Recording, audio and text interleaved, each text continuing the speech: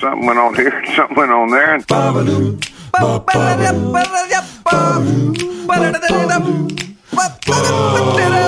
This time on TNT. I wanna vax you up. The latest on the pandy. Skidadop-a-dop-a-dop-a-dee-dop. It's a scat frog. And does Ozzy Osbourne really have Neanderthal DNA? That's all coming up right now on TNT. Hello. I feel like buds don't even know. Buds don't even know that we have a frequent ongoing text relationship, and we text back and forth a lot. Yeah. But mostly our phone conversations are like, hey, bud, you ready? Yeah, you ready? Okay, let's record. So our catching up actually happens during the podcast. Which is good.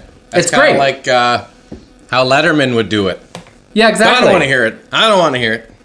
Wait a second. Yeah, I don't want to meet you in the green room. I just want to see you out there. Yeah.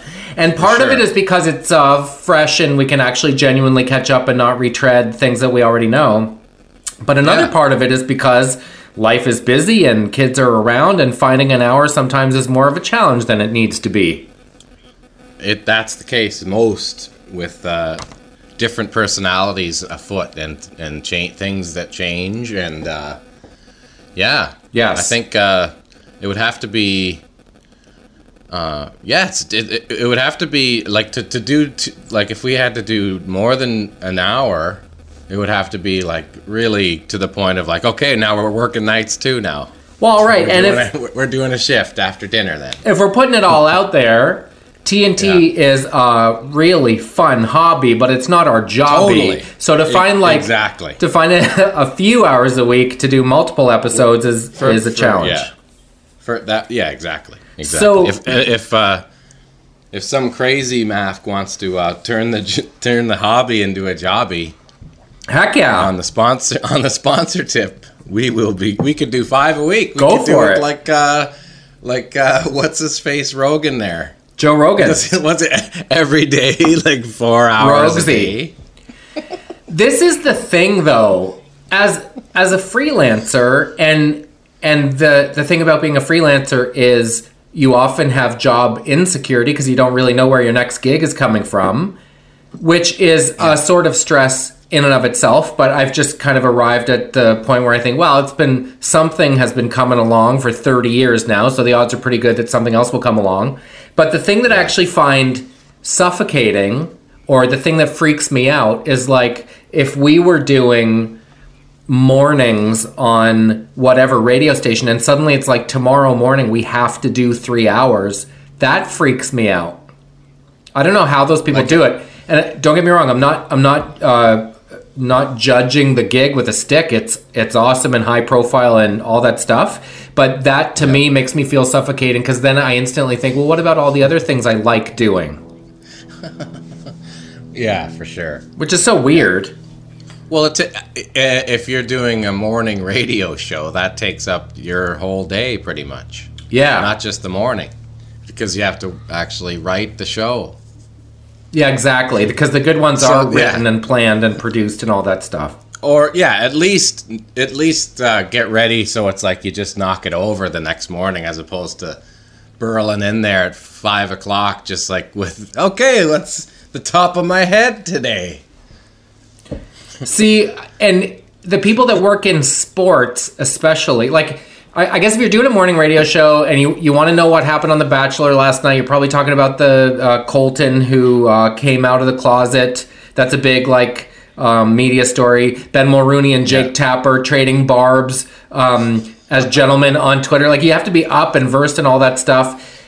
And I was thinking about when we did TSN radio and how, Leafs this and what's happening and all this stuff. And I saw the name Jonas Siegel today and I was like, where do I know that name? Oh, from doing TSN radio. Yeah. When it's like, all right, Jonas is phoning in from the road. He had a bit of an exchange with Dominic Phaneuf last night. I think that was the time that it happened. But I wonder if your beat is so laser focused, like I write about the Toronto Maple Leafs. Oh yeah. There must be some days where you're like, I don't know what to say. I don't know what to say about them. I've said everything. I know from if I did a couple weeks in a row, you have to you go from, like at TSN 1050, you go from being a fan of sports to actually having to watch every sport, right? And catch up with what's happening. So yeah, it's a lot of work watching, looking at all the statistics, picking at least 3 or 4 people from each team that you're about to talk about. That's something to talk about. You know, that's Woof. a lot of stuff. Or you feel like an idiot, right? If you don't do that work, it's not fun at all. You're like, who's that? Or what are we talking about? But I know from when we were doing radio, if we had like reporters that have to cover all sports from the papers calling in, even they sometimes, if they were on the road covering the Leafs, had no idea, not all of them, but some of them that you know, are focused on one thing, and actually some of the more cheeseball kind of writers that more write headlines as opposed to actual statistics. Generally, those guys are like, well, I'm doing this, so I have no idea what's going on with the Raptors right now. Let's not talk about that. Well, So I wonder if that too. If you're a journalist, for example, the Trump years were as shocking and terrible and emotionally taxing for everyone. But I wonder if secretly, at least every day, you're like, well, I know what I'm writing about today. He found new ways to shock and lower the bar and stuff. And in the same way, I wonder if some sports journalists who've been around for a long time, like the COVID bubble and the challenges and the Canucks and all that stuff, gives you some new angle, something different to write about in a way. Yeah, I find if you watch 90% of it and read the rest of what happened, then if you know what's happening, you can rely on your personality and your opinion so much easier than having to kind of deke out of, you know, situational topics that your mind is going to go, I don't know anything about this, so I'm going to feel like I'm in grade 8 trying to talk to the class. Like, that comes right back, right? I know. Well, and that's why I was anxious a little bit about doing TSN radio, because I thought people are going to ask about specific batting averages and stuff, and it's easy to get blown up, right? Totally. Because there's two ways to enjoy sports. One is watching the game and seeing the outcome, and then the second is those guys that are like, well, Dion McGuigan doesn't like facing left-handers. Like, those people, I'm not that guy. Yeah. Well, I mean, that's the other thing. Like, because you have to love sports to cover them, but even when you're doing it on a grind every single day, that's why you see a lot of dudes gamble, just to keep the juices flowing, right? So I'm gonna follow it because I got the $20 riding on this. Wait, is that a known thing? Well, with a lot of sports, because I think it's like the trickle down of how major sports athletes are, and like, you have the guys that are so focused, like the Sidney Crosbys, that they go to bed at 10 o'clock and you don't know anything other than that. Jack Eichel with the 2 ice baths on game day. Yeah, but there's a lot of guys out there that like to get loose? Gamble like crazy. The gambling is nuts. You know, and I don't know if it's the same with the younger generations, but I remember seeing guys, like, I won't mention names, but on like Saturdays with like 6 TVs in their living room. And it's like, what's going on? Well, I got 250 grand going today. Whoa. On all these different football games. Whoa. Yeah, man. And it's like they're chatting with their buddies that are in the same realm of, like, you know, like Jordan, and you hear about all these guys that gamble hundreds of thousands of dollars every day. Charles Barkley.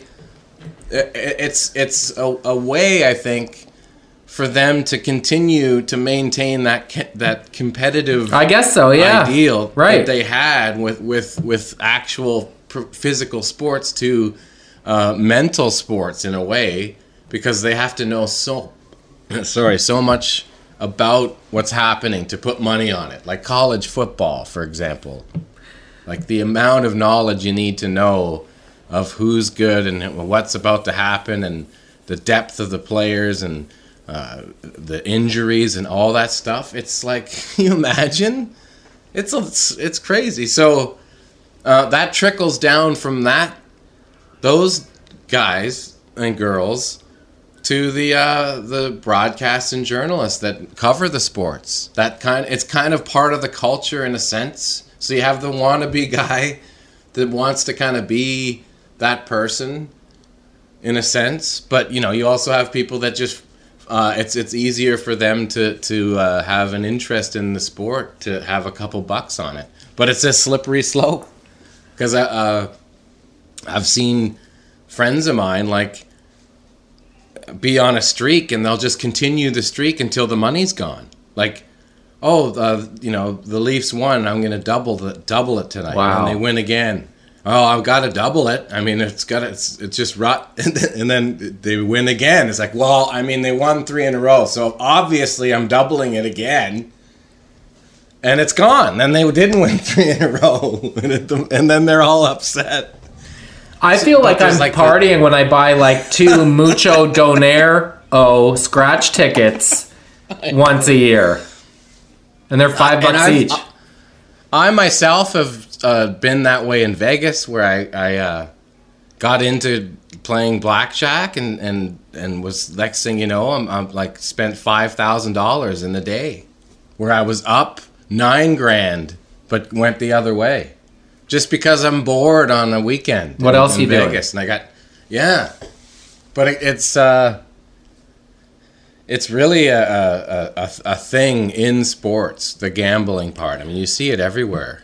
It's outrageous. Well, it's interesting because I feel like there are so many people that work in sports but aren't athletes. Like our buds, like Frankie, who does video content for the Oilers, and Andrew Stokely, who does audio for the Jays. Not to lump them into the gambling category. No, but I'm sure they're aware of that. I guess I mean lifestyle-wise, like you're traveling with the team or you're on the road that much. And I guess when that's your lifestyle, there are different personality types kind of put in the time different ways. Some people like to go see a museum when they're in a new town. Some people blow off steam in other ways. It's a grind. Doesn't matter what you're doing. Yeah. Like all these, like I don't think Rod Black bets on sports. How do you know? I don't think he does, but he hangs out with Barkley. Maybe they're gambling buddies. Do you know what I heard? No, but like if you're do you think Bobby Mack fires a 20 on sports for kicks? Yeah. I heard a great story today, and it was kind of in vague terms, and it was on the down low about something that happened in the 70s about there was a horse from here, and it went down to the States, and they purposely threw a couple of races, but they knew how fast it could be, and then they brought in a ringer for a driver and beat the entire field. Yeah, made a bunch of money, and they had to fly the guy out of there in a hurry. What? Yeah. The whole, throw a couple races to make everyone think... Oh man! Oh yeah, that's hardcore. Yeah, but think of the money you could make. That's crazy. It requires that's like a healthy awareness of your own ego, because you have to be okay with people being like, better luck next time. And that's like boxers going down or something. Yeah, like a great fighter all of a sudden out of the blue taking a dive. Yeah, because somebody gave him, $500 million to do it. So hey, come on, Conor McGregor, you gotta take this fall here. I guess more money than you'd ever make in your life. Here's $2 billion. I mean, I'm not saying that happened, but if that's the kind of money that they'd have to be throwing around for those guys to think about something like that, that's got to be billions, because they're making $100 million a fight anyway. I know. So it's like, he's going to stick a finger in your eye, and you're going to make it bleed, and it's going to be bulbous for $500 million. That to me gets more on the fantasy side of things, those stories. But I think the amount of people that find it's easier to kind of enjoy it to even throw $5 down, and I'm not even saying that that's a bad thing. I'm saying it's just a slippery slope if you start thinking you have control. Well, because that's how it works. The sort of umbrella category of what we're talking about is lifestyle, and I've been doing a lot of corporates the last couple of weeks, and as you know, usually they're in Vegas and face-to-face and in ballrooms, and most of the people that come to these meetings are salespeople. And imagine being a salesperson over the last year when you're used to charming your way past someone at the front of a doctor's office, or you have 20 seconds and have to convince someone your product is good.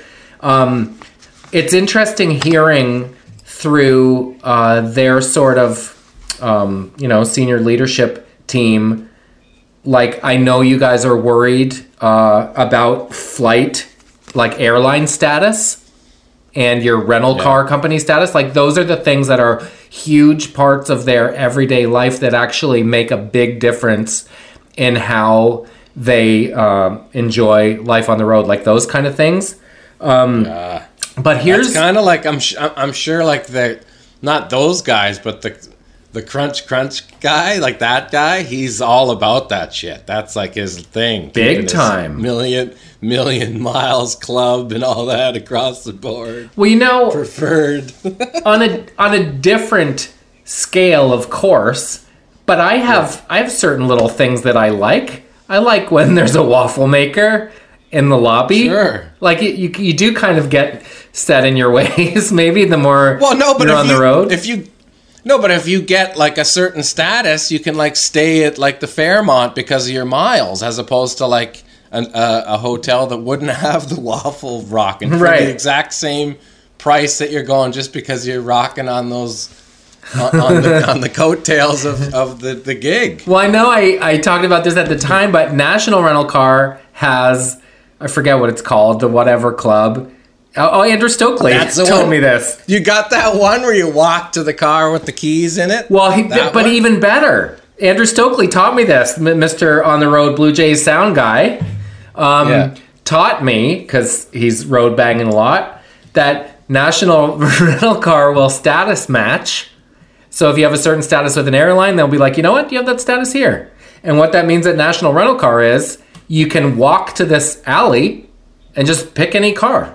And it's a little thing, but maybe you want a red Chevrolet Cruze instead of a silver Elantra. And just that simple power is so intoxicating.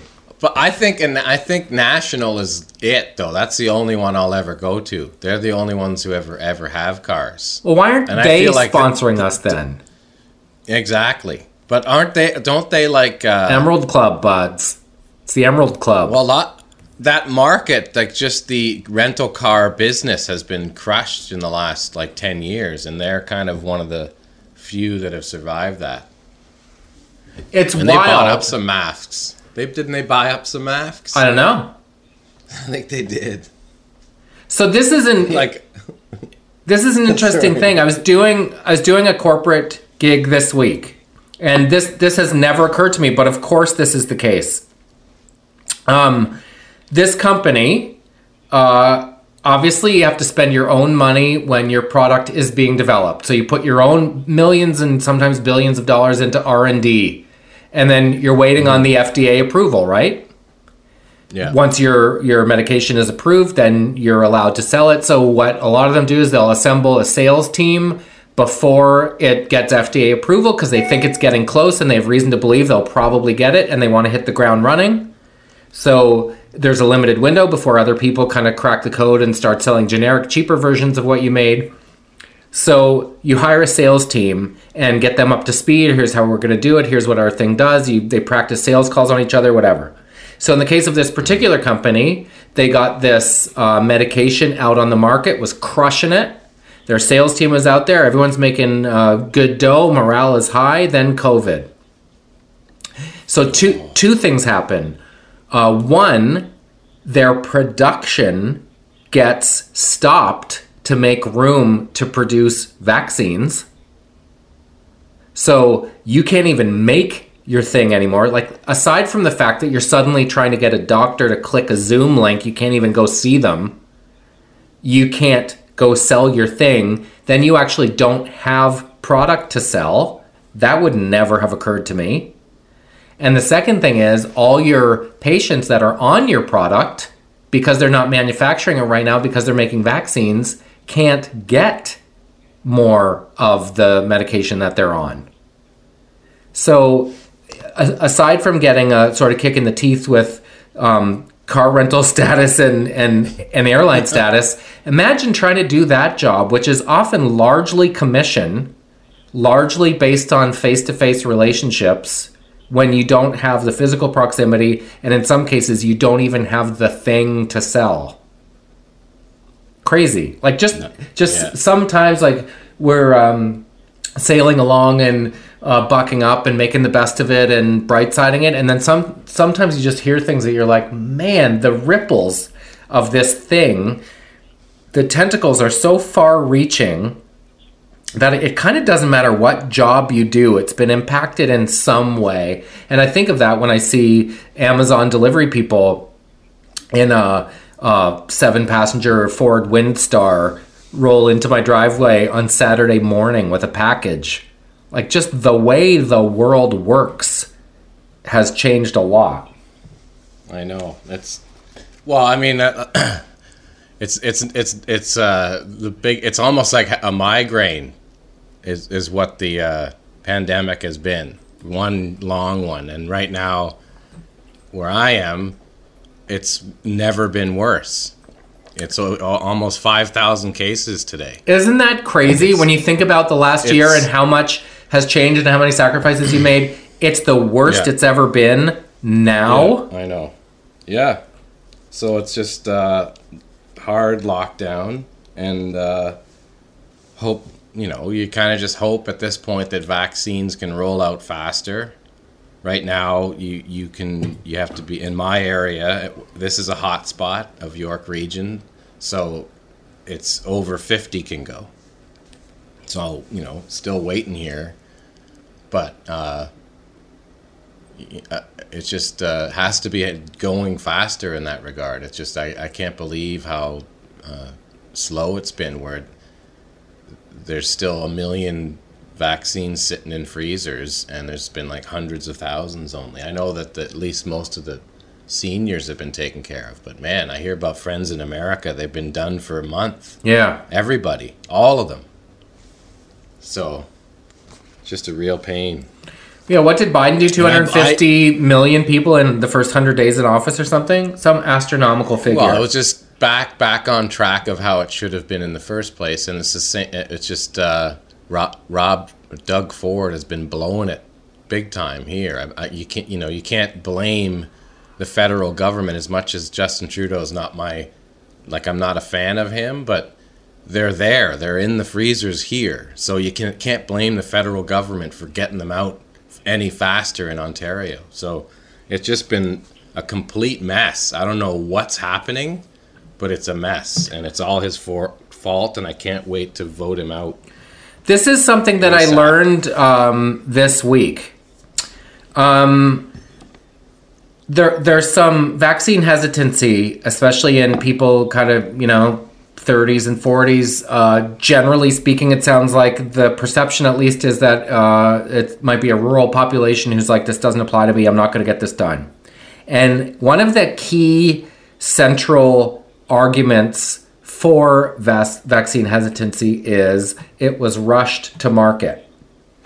And one of the most interesting things I've heard recently is, picking up where I left off talking about the corporate things, companies have to use their own money to do R&D. Often what takes so long getting something to market is you have to sell some of drug A, take a little of that money to invest it in the R&D of drug B, and it's a slow burn. You have to decide.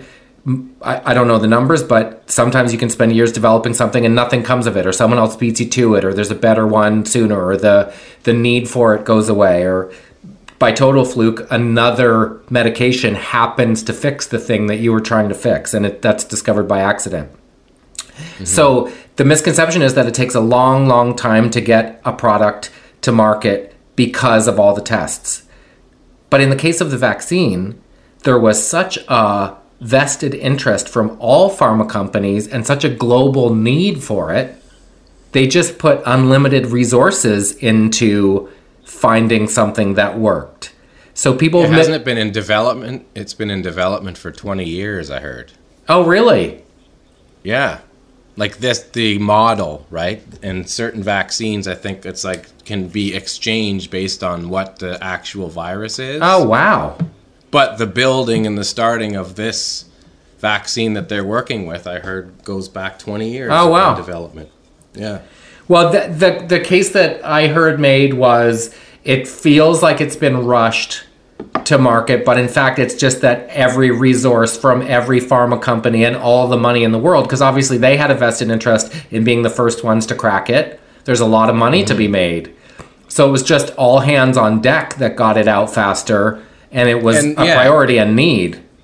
And everyone was sharing information. That's not why it's not just one company, because everyone had that probably 80% of the tools that you need or the ingredients that you need, that was probably already shared from this big, this long amount of testing that's been happening and research for 20 years, built into the bulk of what the end result is. Makes sense. Yikes.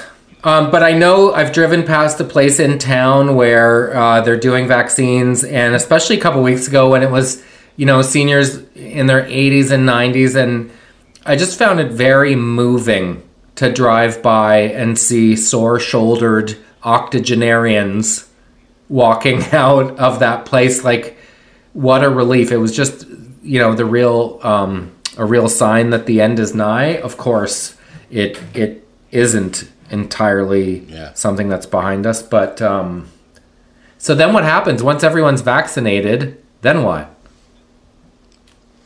Then we get back to things partying. Well, do we though? Time, eventually. What do you mean? Do you think things will be probably affected for a long time in terms of how wearing masks has stopped a lot of people getting the flu and colds. I mean, that nobody has a problem with that part of what's happened. No, it's amazing. Pandemic. So, yeah. So I think you keep the best parts. Business will probably change. A lot of companies will maintain probably working from home with a lot of people because they're saving the space in terms of leasing or having to have buildings in downtown places. Okay, so pick a date in your mind that you and I are at Amigos in Saskatchewan, in Saskatoon, doing a TNT show live. Well, pick a date. People are talking about fall 2021. No way. I think that's a little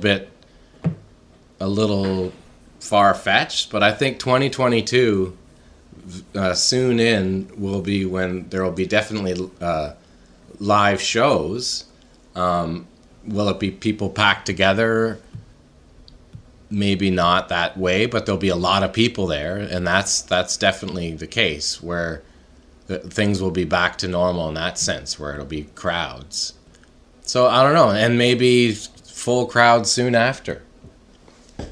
Like look at Australia and New Zealand. Look at it. They're having full events that are no different than they would have, pre-pandemic. So, you just keep your eye on the numbers. Obviously, if there's outbreaks, that you have to do a proper lockdown, and that's been kind of the issue for I think in Toronto. You have number one. Communities that are being really affected, there's not vaccination happening there from day one. No different than long-term care facilities, having them vaccinated fast enough, because here we are in this third wave, and most, if not, I think all the LTC seniors have been vaccinated, and you have no cases anymore. So you just keep your eye on the numbers, but they made a mistake in not getting vaccinations to those hotspots and not getting paid sick leave to the frontline workers in those hotspots like Peel and in Toronto, where neighborhoods are crammed together, where you don't have the option to be, away from other people 6 feet, whether it be the situation in their apartment buildings or whatever it is, you have to look at where the issues are and get help there. What is that Rod Mafk that went away at Christmas doing, I wonder? Remember? Well, and then there's the tools that actually gather in cities saying no masks and anti-masks, and those idiots, like, they should be shot into space.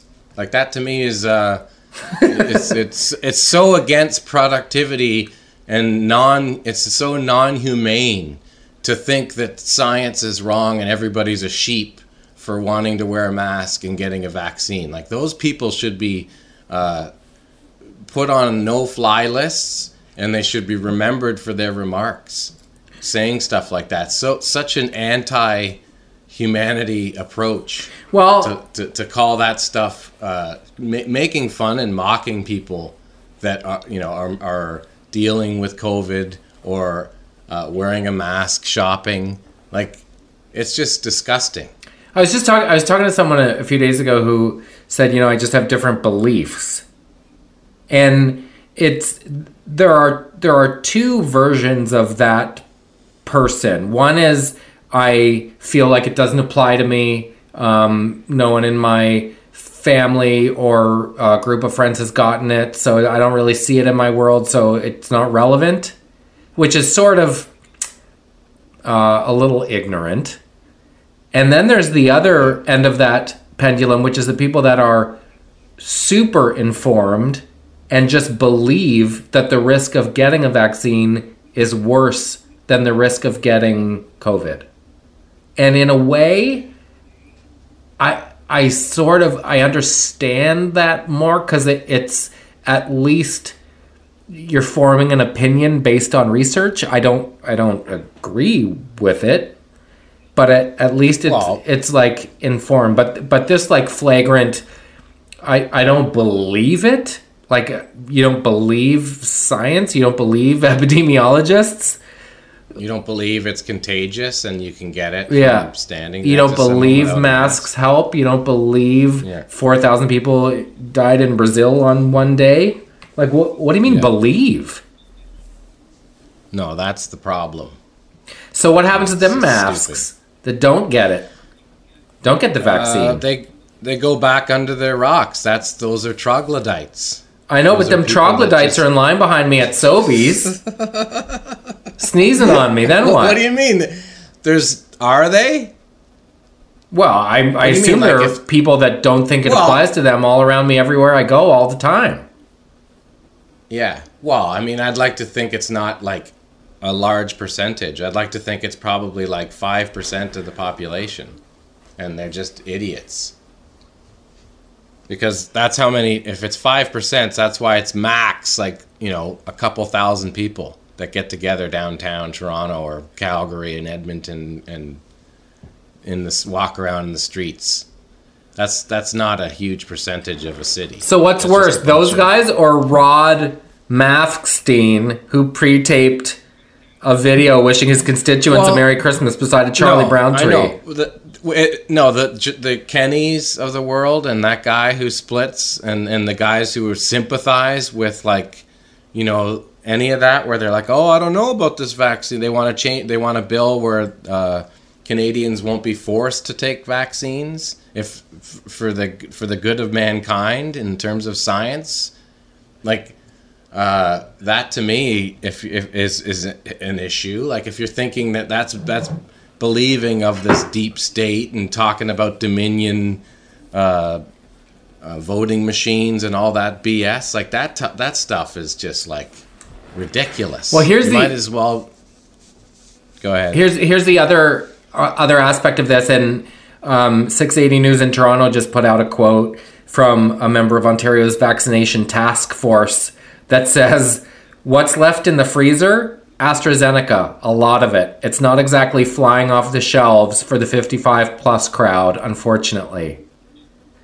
Like, a lot of people would rather not get vaccinated than get one of the specific types. Do you have a preference? What do you mean? If you're 60 years old and don't want to No, get vaccinated? if you were going to get vaccinated and they said, do you want Moderna or AstraZeneca, do you have a preference? Or are you like, I don't care, just put some in my arm quick? Yeah, I'd be say just shove it in me. Because it's like no different than, blood. They're talking about blood clots. It's almost like, Qantas Air had no crashes, so they're perfect. You know what I mean? I think the chances of getting a blood clot on a flight is like 1 in 10,000 or something. It's not that crazy. It's Blood not clot. insane. I remember Snow. But in terms of like, yeah. Snow on that CBC show we did called police officer blood clot. Oh my God. And that was, I think, the last thing he said before he was arrested. Oh my. Yes, that's up there with, remember Rob Ford ripping the patois and the State Queen? No. All banged up. I remember when he was in State Queen, I didn't know he was speaking he was patois. banged up, like falling back and forth, and he was ripping some patois, like just, yeah. Of the people, my ass. Okay, I was telling you a couple weeks ago the girls play Would You Rather? This is not Would You Rather. Well, who would you rather, Rob Ford or Doug Ford? Neither. You have to pick one. They're shit stains. You have to pick one. Well, obviously Rob, because at least he would probably get banged up and fall asleep in the corner then. And you don't have to talk with him. Doug would just be hacking darts and talking the whole time. Folks. How about Randy, the older brother that he got caught he's got issue, he has a charge from kidnapping or something. No. Insane. Yeah. If you see Randy there, you're really in trouble. Randy Ford. He's the worst, yeah. He's the Tiffany. Randy! He's the Tiffany Randy! Trump. I think he's the older brother, like the bigger older brother. Like, look out, here comes like the bully of the bullies. Randy Ford. How have I been sleeping on Randy? Don't sleep on Randy. Do you have a picture of him? Yeah. What do you mean? Do you want me to send it to you? Well, Look it up. yeah, can you Google say I am him. looking? Randy Ford. Sure. That's like, hi, this is Tim Cruise. Randy Ford. Oh. There he is. Okay. Oh my gosh. Yeah, Oh boy. What? Look it up. What's he done? There's some like. Oh my gosh. He's the heavy duty one. He's like the crime boss. He's right. He's Oh the guy at the wow. last level. You don't even know he existed, and then all of a sudden you're all tied up with a ball in your mouth. Whoa. I got past Rob. Oh man, that was really hard. Oh no, here comes Doug. Oh shit! I put his head in the oven. He's done. Oh my God, who's that? Randy! He comes at you like a bull rushes you from the ground. He's the, do I have to do everything myself? He's that brother. You want to get something done? Whoa. He's got the rope. He grabs the rope and gets, the car starts. Well, I'll tell you something. In the picture I just sent you, Rob's smiling and Doug's smiling. Randy ain't smiling. Randy ain't smiling. Whoa. Randy don't play. Randy don't play. Oh, that's scary. I know people that grew up with them in Etobicoke. And? They were always just tough bully guys that ran the neighborhood. So in the same way that, isn't that Snow's neighborhood? Do you think Snow and Rob Ford know each other? Because their dad was loaded. Rob the Ford, company, word. Some of that is not that I go blame. Their dad owned the Dunder Mifflin of Toronto. That's the paper sign company. Really? That's why all the Toronto and all the Ontario signs are, I think, probably through that company. No way. Deco. Yeah, man. Side gigs, baby. Oh, so they're making all kinds of Skrilla. Oh, man. I don't even not want to talk about it. Like, Just are they... look it up. I had no idea. I'm going all in. You know... You're going into a Ford worm. Well, you know when you type someone's name and net worth is one of the options? Yeah. What the clam? Take a guess what these celebrity net worth websites say Rob Ford is worth. Oh, they're all ridiculous, those things. Guess. I don't know, $7 million or something? 50. What? 50. Oh, he's got a piece of the action in the company. The multinational printing and labeling business earns an estimated 100 milzi a year. There you go. And has made the Ford family extremely wealthy. He spent summers attending special football camps with the Redskins and University of Notre Dame, with the Washington football team, rather. Yeah. Attended Carleton. He made the football team at Carleton. Yeah. Didn't play any games and then dropped out before his sophomore year. Imagine him in grade 11. Started coaching high school football. Wow. Putting teachers in lockers. 50 milzi. I wonder what... Yeah. Wow. He partied himself out the door, man. Out the door. Right? Again, it's one of those moments where if my computer ever got confiscated, like, did you look up Doug Ford's net worth? I can explain. Yes or no, Mr. Torrens? Yes. Nothing further. Wow, I didn't realize those guys were rolling with that kind of cake.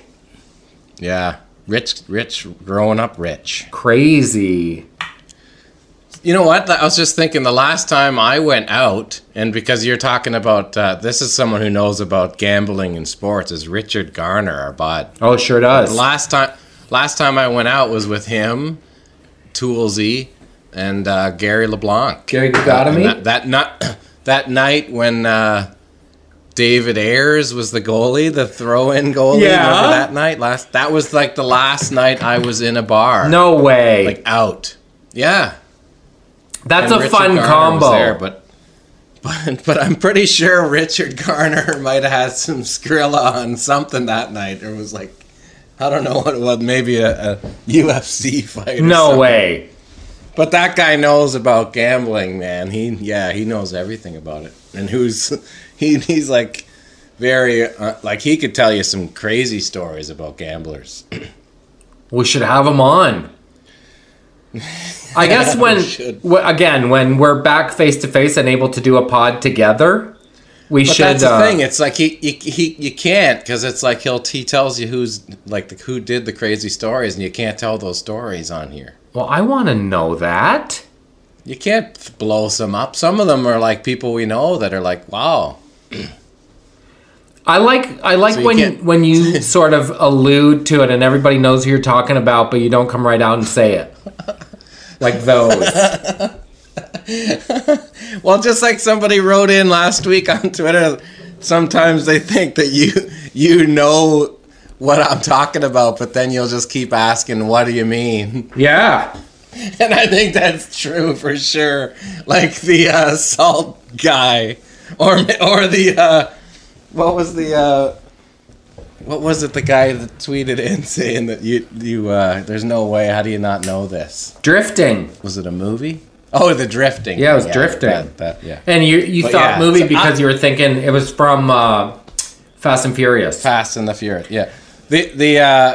I don't believe those times were the case, but I do believe there's other times when you're like, you just want to hear the whole story. Yeah. or the whole like take.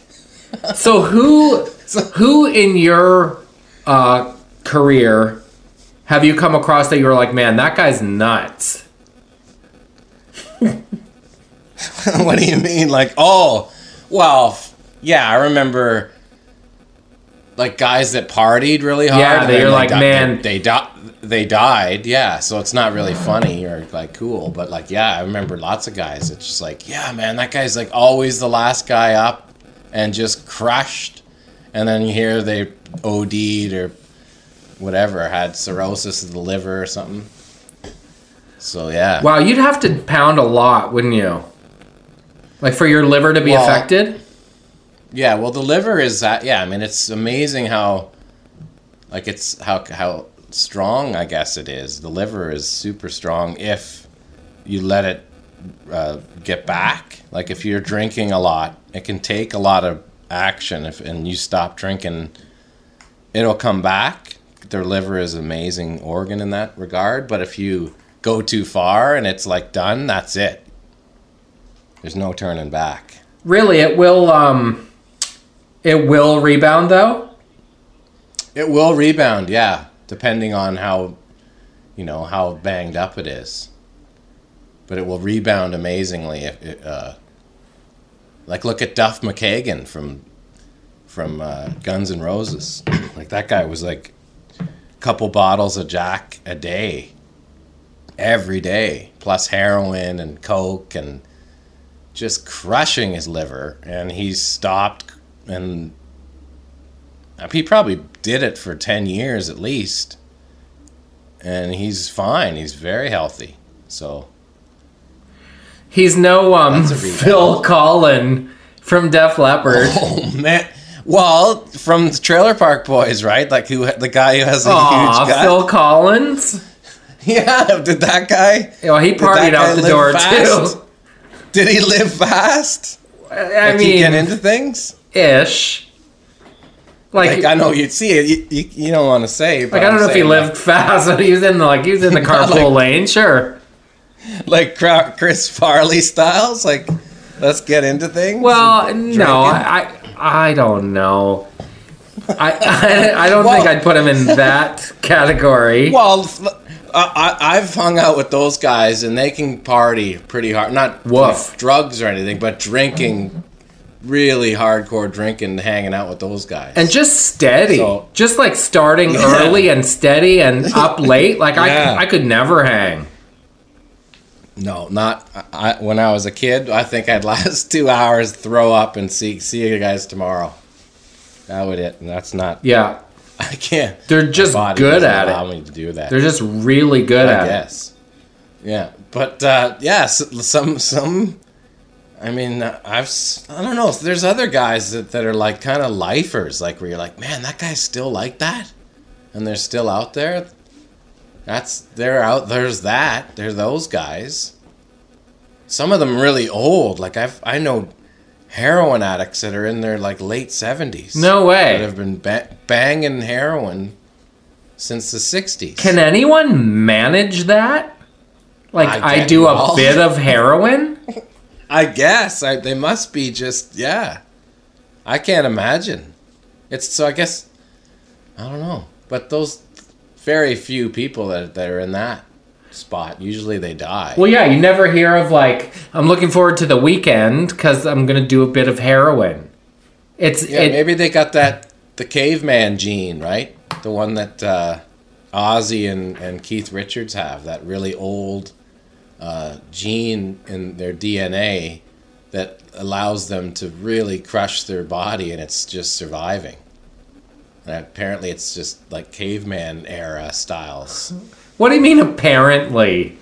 Like you read it in a scientific journal or something? I did. You didn't hear about this? No. Like they looked them up.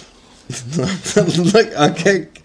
You want me to Google it? Caveman gene. Yes, I do. DNA.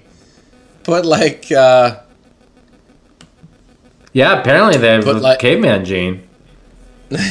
Yeah, exactly. Yeah, they're saying he's a caveman. Who's they? Why are they saying it? Where did they get that? Specifically, Ozzy Osbourne. Are you looking it up? I am. Caveman DNA. That should do it. Here we go. Ozzy Osbourne's genome reveals Come on. Some Neanderthal lineage. Come on.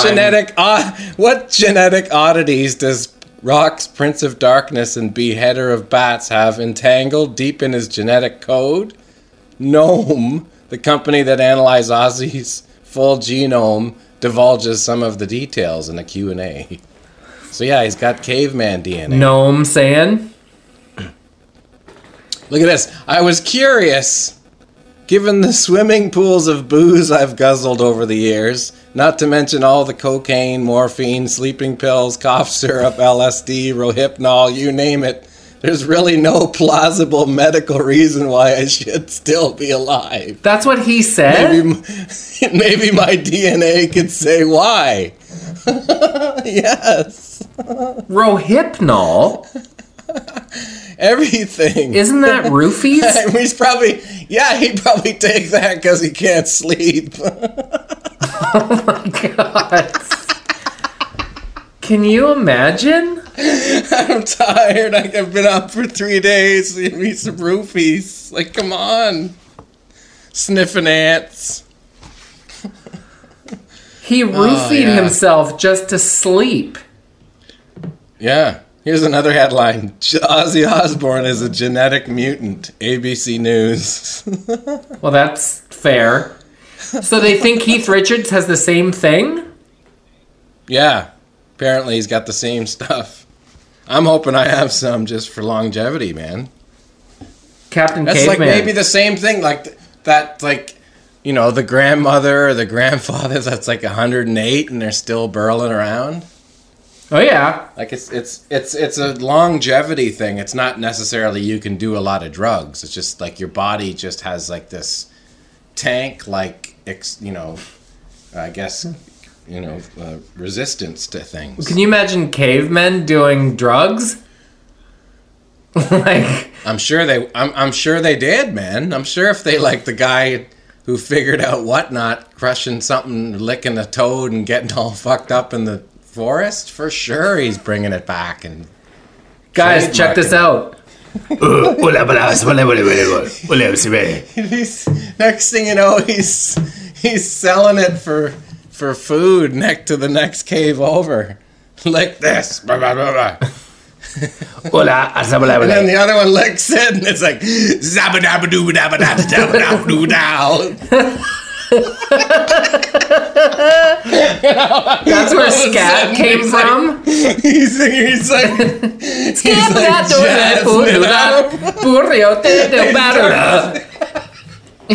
they lick this toad and just make some scat.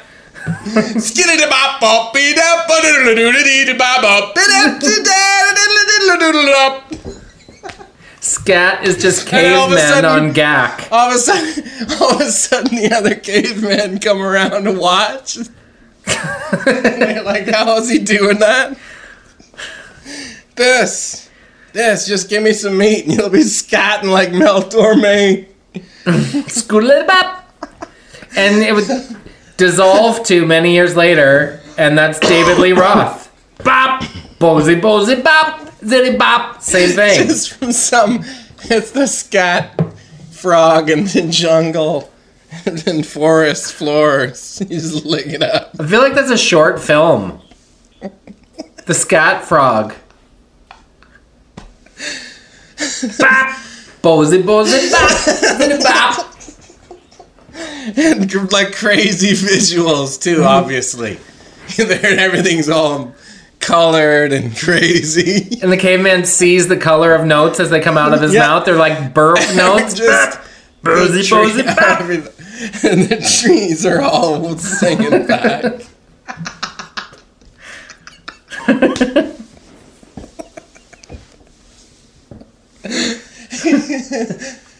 Everybody wants to get fucked up with him. I guess. Like the first person in history to get banged up. He keeps it secret. So they think he's the only one who can do it. We're making the story longer. What's wrong with Dad? Like king of the whole land because he can scat. And his wife is like, kids, go to your cave. Because the dad came home banged up. Airball. Oh, the scat frog. There you go. Holy moly. Good stuff. So, still haven't found a house yet here. Have you looked this week? I lost another. Oh no, actually, we lost one last week, but we're bidding on one today. You are? Another one. Yeah. Do you like it? Did I send it? Yeah, I sent it. The one with the kitchen. Oh, that's the one today? Yeah. Yeah. Oh, the kitchen is legit. It's kind of like all kitchen, this house, but it's nice. It's on also a like really nice lot. Has those big, beautiful, like looking hand hewn kind of beams, like 8x8 beams. Yeah, it's got vibes, and it's a bungalow. You know how I like the bungies. Yeah, the curb appeal's tight. It's cool because if it's got space to be bigger if you needed it to do so, but it's got because right now the space is kind of spread out through the house, so it needs some kind of flow changes, and you know what I mean. So the downstairs felt like more of a link to upstairs. Right now, it's a big separation. So, but that would be good. Do you like where it is? I do. It's I'm not going to say anything until it's solidified where it is even. So do you secret. So what's the strategy? You go in a couple hundred over just to see? Yes. Yeah. Yeah, I think we're 250 over. Did you write a letter? Our bid. No. Once we did the last one, it didn't do anything. We're over the letters now. What if you just make it up and say, like, my grandmother emigrated to Canada and lived on this street? Because people don't care. They just see numbers. Right. They see, even if it's like 50 grand more, they could care less about a letter. Right. Unless you write a letter on the back of a check. Would you? Like, great letter, that's nice, but there's $50,000 more here. No, probably not. I probably wouldn't care. And I'm as sentimental as they come. I shouldn't say I wouldn't care. I would appreciate it, and I would admire the sentiment, and it would probably resonate with me. I'd feel worse about it, but it wouldn't sway my decision ultimately. But at the same time, you're seeing an offer with more cash, so you're looking at that as like, well, this is kind of a better letter of intent on how much they like my house because it's in cash. So did you look at conditions when people offered on your house, or it was just the money? We actually went with we went with the right person that was I can't remember. I think it was less, maybe a little bit, but not much. And no conditions. No, they had conditions, but we really liked them. We really like the people that bought this place. Actually, we have a good relationship with them still. There you go. Did they write a letter? So yeah, we keep in touch all the time. We're living in their house right now. Yeah, I guess so. We just extended to July. So you'll be there for Canada Day. Jeremy, guess what April 15th is? It's the We're moving on Canada Day. Well, you have to be out June 30th, don't you? Yeah. Well, so yeah, you're still moving on the day after. Moving isn't a perfect science when you think you have to be out by the 30th and can't move until the 1st of something. Yeah. That doesn't really work. April 15th is the anniversary of the Titanic sinking. Really? Yeah, so happy anniversary. I had a relative on that. What? Yeah. How do you casually just mention that? On my mom's side. Well, were they? Your great what? A great aunt or a great uncle, yeah. Did they, Yeah, they died. Wow. I think so. They died, yeah. Wait, did you say I think so? I'm pretty sure. Well, because my mom would always tell me you had someone on the Titanic, and I don't ever remember. Yeah, and they live here now. Like, well, you know Greg. Yeah, it was him. Yeah, no, it's like they perished. Wow. I guess was it 4,000 people died? Something like that? How many people died on the Titanic? I don't know. But do you know what I can tell you? Is that I changed my Siri to a British woman. What does that mean? I'll tell you. Siri, Okay. How many people died on the Titanic? Oh. Wait for it. What happened? Oh, maybe it won't work with my headphones in. Yeah, it won't. Oh, But it wasn't it a British woman before? no. But now she's like, Remember how much? Jonathan, 3,942. Well, remember how mine's Australian? Oh, yeah, right. I don't know how it changed, but it is. They also The have Australian woman. South African. It was probably Annalise that changed yours. I want Ottawa Valley, like an Ottawa Valley. Oh, I know. I want Maritimes. Wouldn't that be classic? Jonathan. Oh, it's just up here on the right, eh? What are you doing tonight? Good chatting, bud. Oh, good chatting, bud. That went by fast. A one banger. A one banger. Have a great week.